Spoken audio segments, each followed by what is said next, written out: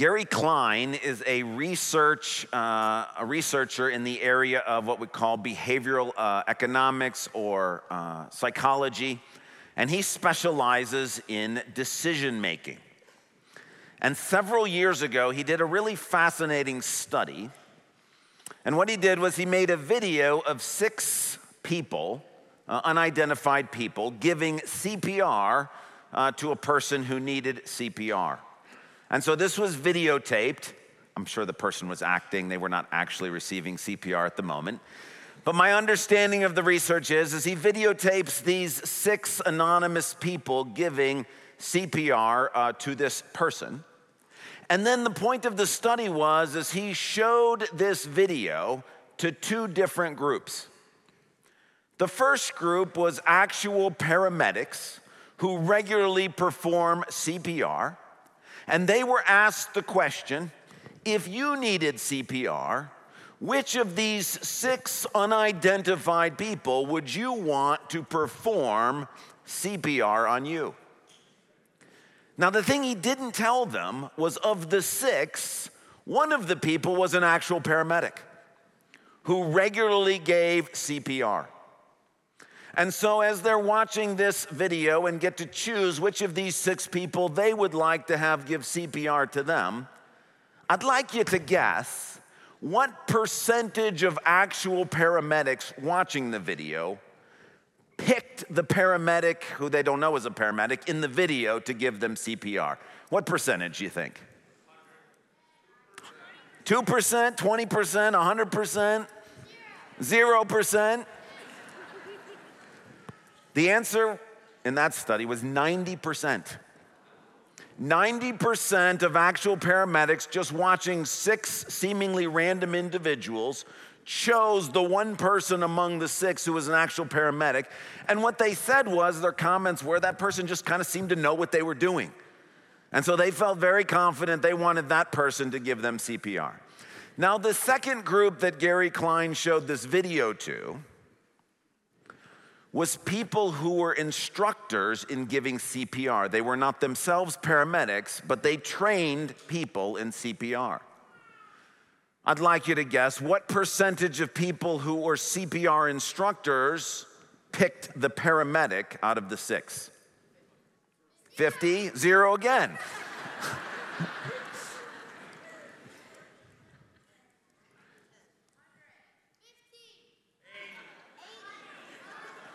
Okay, we've covered most of the numbers, good. The actual number was 30%. And Gary Klein's sort of conclusion was, those who are experts in teaching CPR seem to be novices at recognizing when it's well done. Now, I read about that study this past week in a book entitled Wait, The Useful Art of Procrastination by a guy named Frank Portnoy. It was actually a pretty interesting book. But this book is in the burgeoning field of behavioral economics and decision making. But the irony of reading about that study where the instructors seem to not be very gifted at recognizing reality was that in this field of behavioral economics, there has been tons of studies given to trying to make decisions in the right way. And the irony is the more time and effort and energy we spend studying making decisions does not seem to have made us better decision makers. And although we have people who are very learned when it comes to decision making, they don't seem, and we generally as a society don't seem to be making better decisions. Another area where sort of all of the research and science don't seem to have yielded much fruit has to do with the origins of life. We've spent trillions of dollars in untold numbers of manpower, brain power, effort doing studies, mathematics, science, research, trying to figure out the origins of life. And yet, apart from the revelation of God, we haven't seemed to figure out where life came from. Or consider the field of biblical hermeneutics, the sort of like scholarly study of the Bible.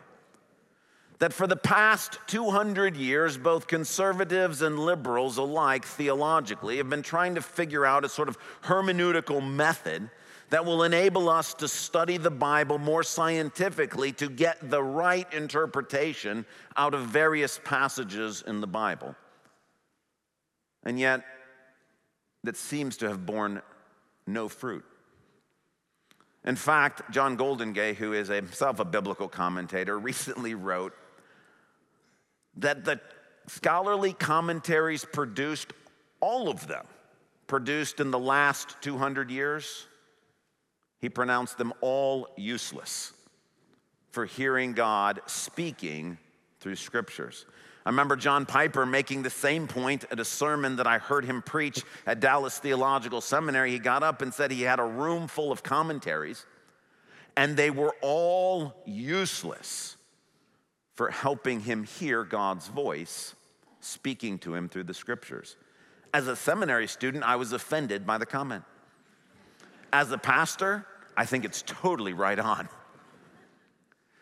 Now, the thing I'm trying to say, which I'm not saying very eloquently, but the thing about somehow learning and science and knowledge and academia and all of this stuff getting in the way of actual understanding, this is what I'm trying to communicate. I don't have a name for this thing, but others have identified it. A guy named T.S. Eliot, who's a poet, says it much more eloquently than I could. He says it this way: the endless cycle of idea and action, endless invention, endless experiment brings knowledge of motion, but not of stillness. Knowledge of speech, but not of silence. And he is a Christian, so this is why this last phrase makes so much sense. Knowledge of words, but ignorance of the word. Paul says it more pejoratively in 2 Timothy 3, that these are people who are always learning, but never coming to a knowledge of the truth. The fountainhead for this idea that somehow scholarly is not a compliment in the Christian world, and that somehow academic is not a word we would ever use to describe Jesus. The fountainhead for this idea is Jesus himself in a passage we're going to look at this morning, as he tries to help us to understand that wisdom and learning and knowledge is not really the key to rest and peace in the midst of a weary and burdened world. So let me invite you to take a Bible and turn to the book of Matthew, chapter 11. Matthew 11, the church Bibles, that's page 792. Matthew chapter 11.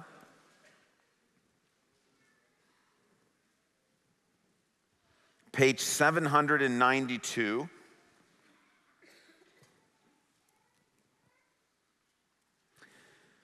Matthew is the first book of the New Testament. It's a gospel story, and it is describing for us and communicating to us who Jesus is and what it is he said and did while he was present here on this earth. And more than that, it's him speaking to us today through his word. We're going to begin in verse 20. It says right under there, woe to unrepentant towns. This is the section we're going to begin with, Matthew 11, verse 20. Then Jesus began to denounce the towns in which most of his miracles had been performed because they did not repent. Woe to you, Chorazin! Woe to you, Bethsaida!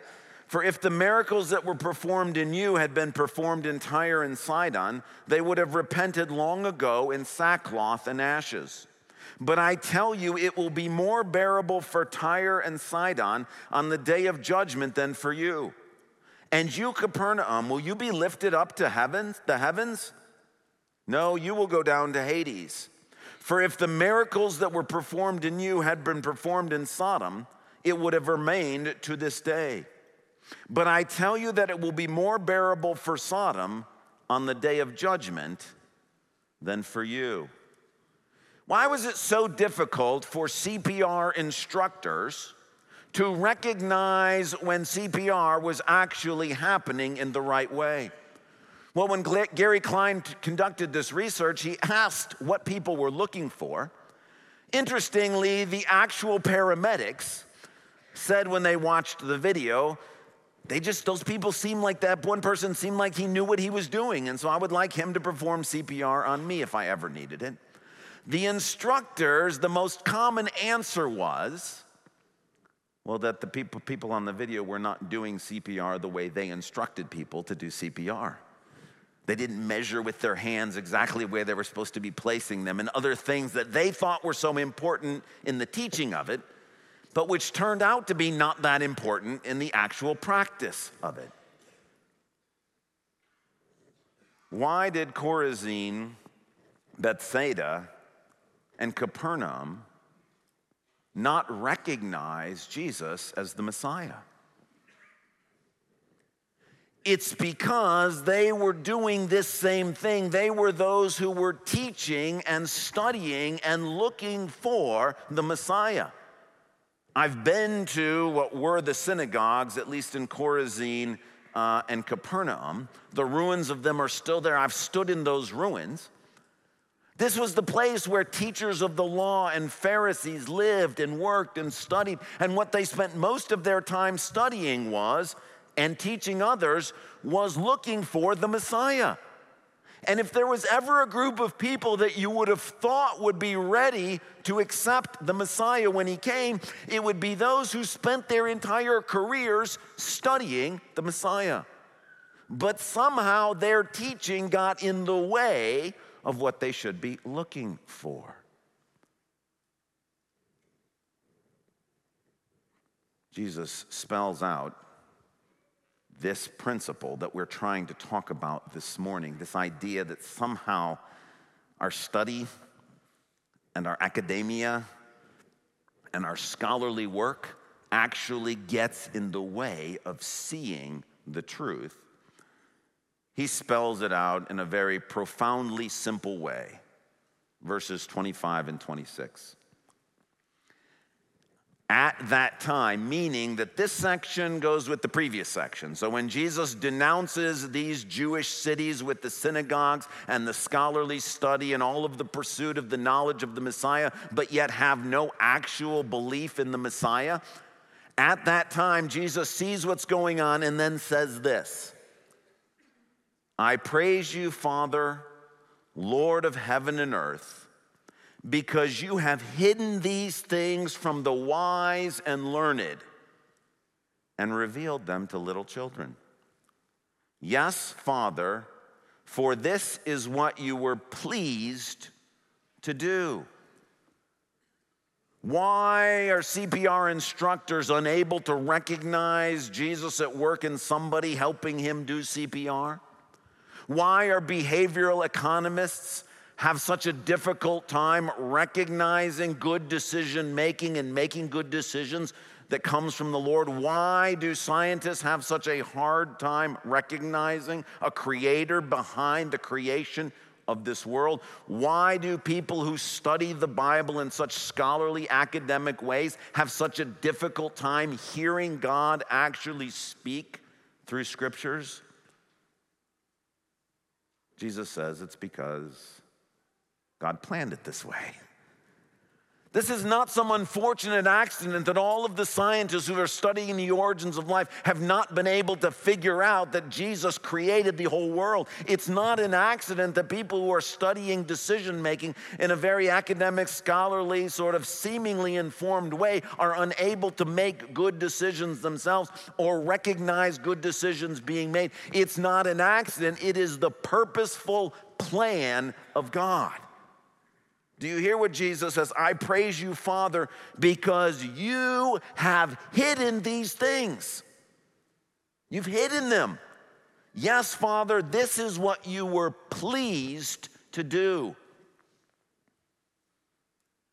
It brings God great pleasure to hide truth from the wise and learned and reveal it to children. He loves doing this. He loves hiding things from the wise and learned. This pleases him. This is his plan. This is not just an unhappy accident. It's not just an unfortunate coincidence that those who study the origins of life apart from revelation from God are unable to find God in the origins of life. Why? Why would God do this? Why would he purposely keep things from the wise and learned and reveal it to children? Well, here we have come to the heart of the matter, and it's in verse 27. All things have been committed to me by my Father. No one knows the Son except the Father, and no one knows the Father except the Son, and to those whom the Son chooses to reveal him. Now, this is a momentous and important statement, but to understand what's being said here, we have to back up a little into the beginning of Matthew chapter 11. We covered this passage, I think, about 3 weeks ago, but let me remind you what's there, because what's at the end of Matthew 11 goes with what's at the beginning of Matthew 11. At the start of this chapter, John the Baptist is in prison. And in the midst of his suffering, he's got a question. Jesus, are you really the Messiah? Even a practitioner, even somebody who is regularly engaged, is having difficulty recognizing Jesus as the Messiah because of the suffering that he's going through. We have the same issues. When a loved one dies, that we don't think it's time yet for them to die. When we're sure God is going to do something and he does something different. When we ask God to intervene and he doesn't, when we see evil prospering in the world, we come away and think, man, this is complex stuff. Life is hard. And you try to wrestle through these questions and you think, why would God do this? And why would somebody be okay with that? And why does this work this way? And as you see suffering in life, you realize life is complex and it's outside of our control. This is one of the things about growing up. Is you realize that life is hard. Life's complex. And maybe when you're younger, you think, well, when I'm older, I'll be able to control these kinds of things. The truth of the matter is we're even less in control than we ever thought we would be. But the same thing is true for intellectual inquiry. As you study behavioral economics, you realize decision-making is complex. As you study science and the origins of life, you realize there's some really deep, hard to understand stuff going on here. As you go through scholarly hermeneutics and the methods of interpretation, you realize, man, interpreting text is complex, it's difficult, it's hard. And when that happens, there's a real temptation to think that if there are complex questions, to search for complex answers to those complex questions in order to bring some level of control to what appears to be an out-of-control world. And that's where the problem is. Because do you see what verse 27 is talking about? It's not talking about complex answers to complex questions. It's talking about a person. The reason why behavioral economists can't figure out a model for making decisions is because they're looking for a model for making decisions instead of a good shepherd who leads and guides. The reason why scientists have such a hard time figuring out the origins of life is because they are looking for complex ideas and answers to complex questions. They're looking for mathematical formulas and scientific explanations when what they should be looking for is a person Jesus, the creator of the world. The reason why scholarly biblical hermeneutics, whether conservative or liberal, have such a hard time coming up with a model or a method for interpreting text is because they're looking for a method for interpreting text instead of looking for a person, Jesus, who is the Word of God and who speaks His word to us. This is why it pleases God to hide things from the wise and learned and reveal it to children, because children are primarily relational, not intellectual. Children are about relationships, not ideas. And God did not give us answers to our questions. He gave us a person, Jesus. God Himself come in the flesh. Sometimes Jesus does answer our questions.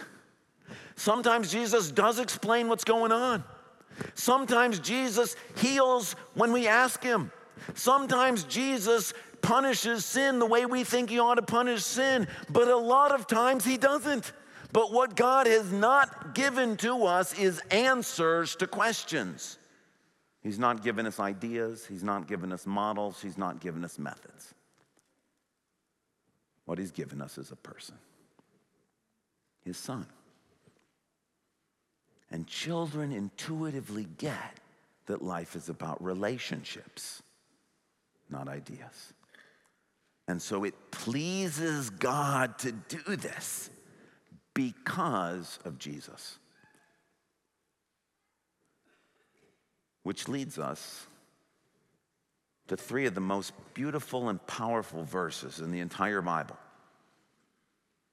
It's the benediction we've been saying for this section of Matthew. Listen to it now in the context of what's come before.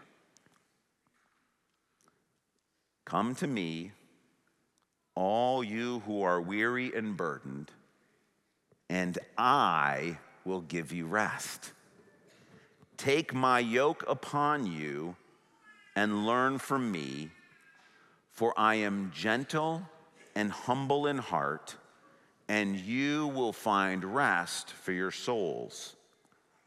For my yoke is easy and my burden is light. Notice what He says in verse 29. Take my yoke upon you. And then it doesn't say, and learn about me. What does it say? Learn from me. In the midst of our weariness and our burdens, we're looking for answers. And that's not what Jesus is offering. He's offering Himself to walk alongside of us, to cry with us, to encourage us, to tell us not to be afraid. Sometimes He answers our questions. Sometimes He does exactly what we're asking Him to do. Sometimes He doesn't. But every time, He walks with us. Thank you, Jesus. And so the invitation here is, those of us who are weary and burdened, the problem is we go looking for answers in the scholarly world. We go looking for academic answers. And anybody who can present to us something that sounds complex enough to solve our complex problems, we think that's right. And what we're missing is that God didn't give us complex answers to complex questions. He gave us a person. And that person says, if you are weary and burdened, come to me and I will give you rest. Learn from me. In the midst of our weariness and the burdensome hardship of living in this world, God did not give us the idea of Jesus. He gave us Jesus. So what should we take away from this? Two things for us today that I hope you hear God saying to you and to me from this passage. Number one, we should praise God for this. Verse 25, Jesus says, I praise you, Father, that you have hidden things from the wise and the learned and revealed it to children. It's not just a happy coincidence that God has hidden these things from the academic, from the scholarly, from the learned, from the knowledge, from the questions, from the intelligence. That's not just a happy accident. It's something to praise God for doing. Could you imagine if it was otherwise? Could you imagine how complex things would be if we had to try to figure all of this stuff out intellectually? Could you imagine how many classes we would have to take, how many experiments we would have to go through, how much complex mathematical and scientific and psychological stuff we would have to try to understand? Could you imagine if the key to overcoming weariness and burdensomeness was trying to figure life out? Could you imagine how hard that would be? God could have done it that way. He could have said to us, hey, look, I gave you brains, figure this stuff out. You made a mess of this world, you figure it out. And to be honest, we would spend the rest of human existence trying to solve the problems we created and never get there. So this is a reason to praise God. You don't have to have a degree in behavioral economics to make good decisions. You just need a good shepherd who leads you and guides you into what's right and true. You don't have to understand complex mathematical formulas. Can I get an amen to that? You don't have to understand complex scientific stuff to realize that Jesus is the creator of the world. That's good news. You don't have to have a degree in biblical hermeneutics. You don't have to understand Greek and Hebrew. You don't have to try to think through methods of hermeneutics and how all of that stuff happens in order to open this up and to hear Jesus, the Word of God, speak to you through His Word. That's something to praise God for. It's good news that God has chosen to do it this way. And Jesus says, thank you, Father. Praise you, Father. This was a brilliant plan. And it comes out of the kindness of his heart. He could have made this super, super complex. He could have made it unattainable. What he could ask from us is a kind of knowledge and a learning and a wisdom that we would never get to, no matter how much education and training and experiments we go through. Instead, in his kindness, he said, I'm not going to give you formulas. I'm not going to give you degrees. I'm not going to give you education. I'm going to give you my son. And we should praise God for that. The second thing we should take from this is the invitation. Come to me, all who are weary and burdened, and I will give you rest. How?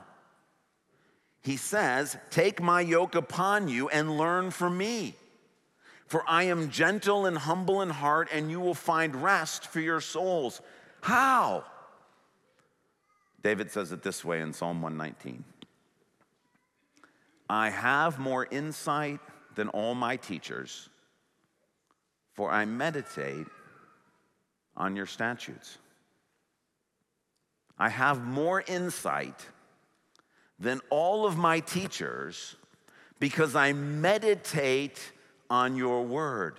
The gift of the Gospel of Matthew, and of course of the whole Bible, but we're in Matthew, is that if you take this book, this gospel, these 28 chapters, and you read it, and you meditate on it, and you memorize it, and you think about it, and you spend time in it, you will meet Jesus in these pages. Not if you study it and analyze it and try to take it apart. Being a scholar of the Gospel of Matthew would actually be a hindrance to hearing Jesus' voice in Matthew. But he wrote this for you and me so that we might be able to experience his presence. So here is the invitation, and please don't miss it. It's an invitation. Hear God saying this to you. Are you weary? Are you burdened? Are you weary? Are you burdened?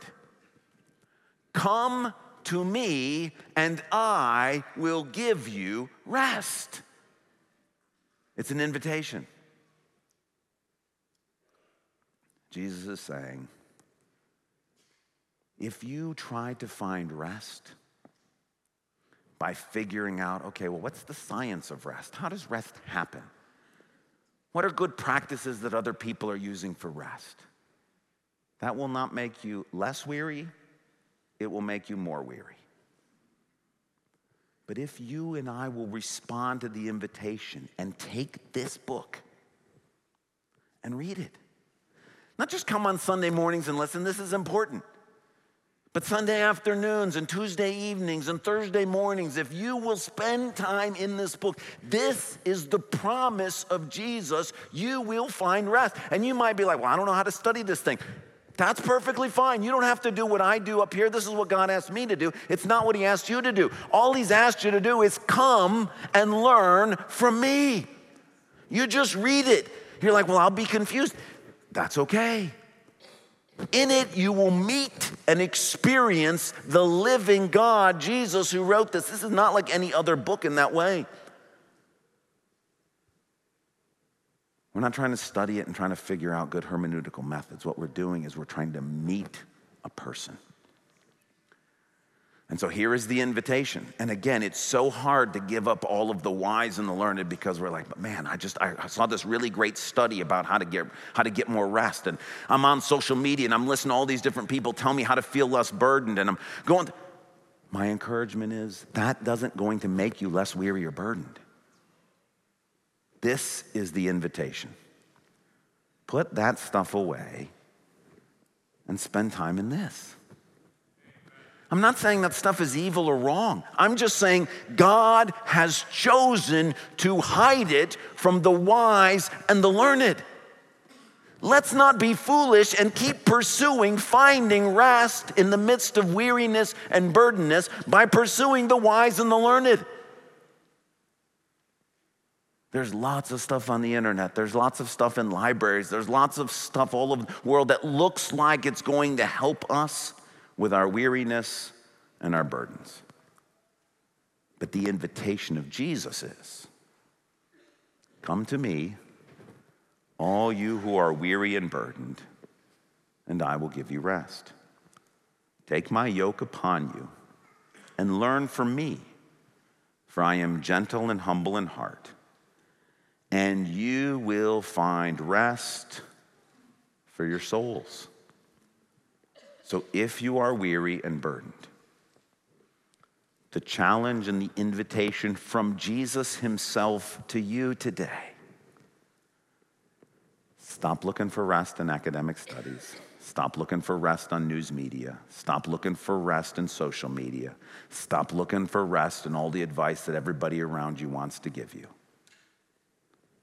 Pick up the Gospel of Matthew and spend as much time as possible reading it, thinking about it, meditating on it, asking questions about it, going over it in your heart and mind. And in it, what you will receive is rest as you meet Jesus. Gentleness, humbleness, humility, kindness, and rest for your souls. Now you can leave here this morning, and this could be an academic exercise. Oh, those were some interesting studies. Those are some nice observations. And you can go on your way. If you do, the weariness and the burdens that you're experiencing will just increase. But if today you hear the Lord saying to you, I'm talking to you, you're weary, you're burdened. Do you hear this? He's not angry with you. It's compassion. Life is hard. It's full of difficulty. It's full of complexity. And we have a natural tendency to go try to find complex answers to complex questions. But if today you will hear this invitation, come to me and I will give you rest. You will indeed find rest for your souls. Let's pray together. Lord, we are in need of rest. You invited us here to tell us that there is rest coming. There is rest available. So, Lord, I pray for those who are weary and burdened. I pray, Lord, that they would hear this invitation and they would do something with it. God, I pray that they would respond. I pray that the Gospel of Matthew would be the most opened book in this congregation this week. I pray that less Netflix and less social media and less news media and less searches on the internet for rest and help in the midst of a troublesome life, and more of you through the Gospel of Matthew. Lord, would you please do this? And Father, we add our feeble voices to Jesus' voice, and we praise you, God, that you did it this way. Lord, thank you for hiding things from the wise and learned and revealing it to children. Give us childlike faith that we might experience the glory of what you've done. For we pray this in Jesus' name. Amen.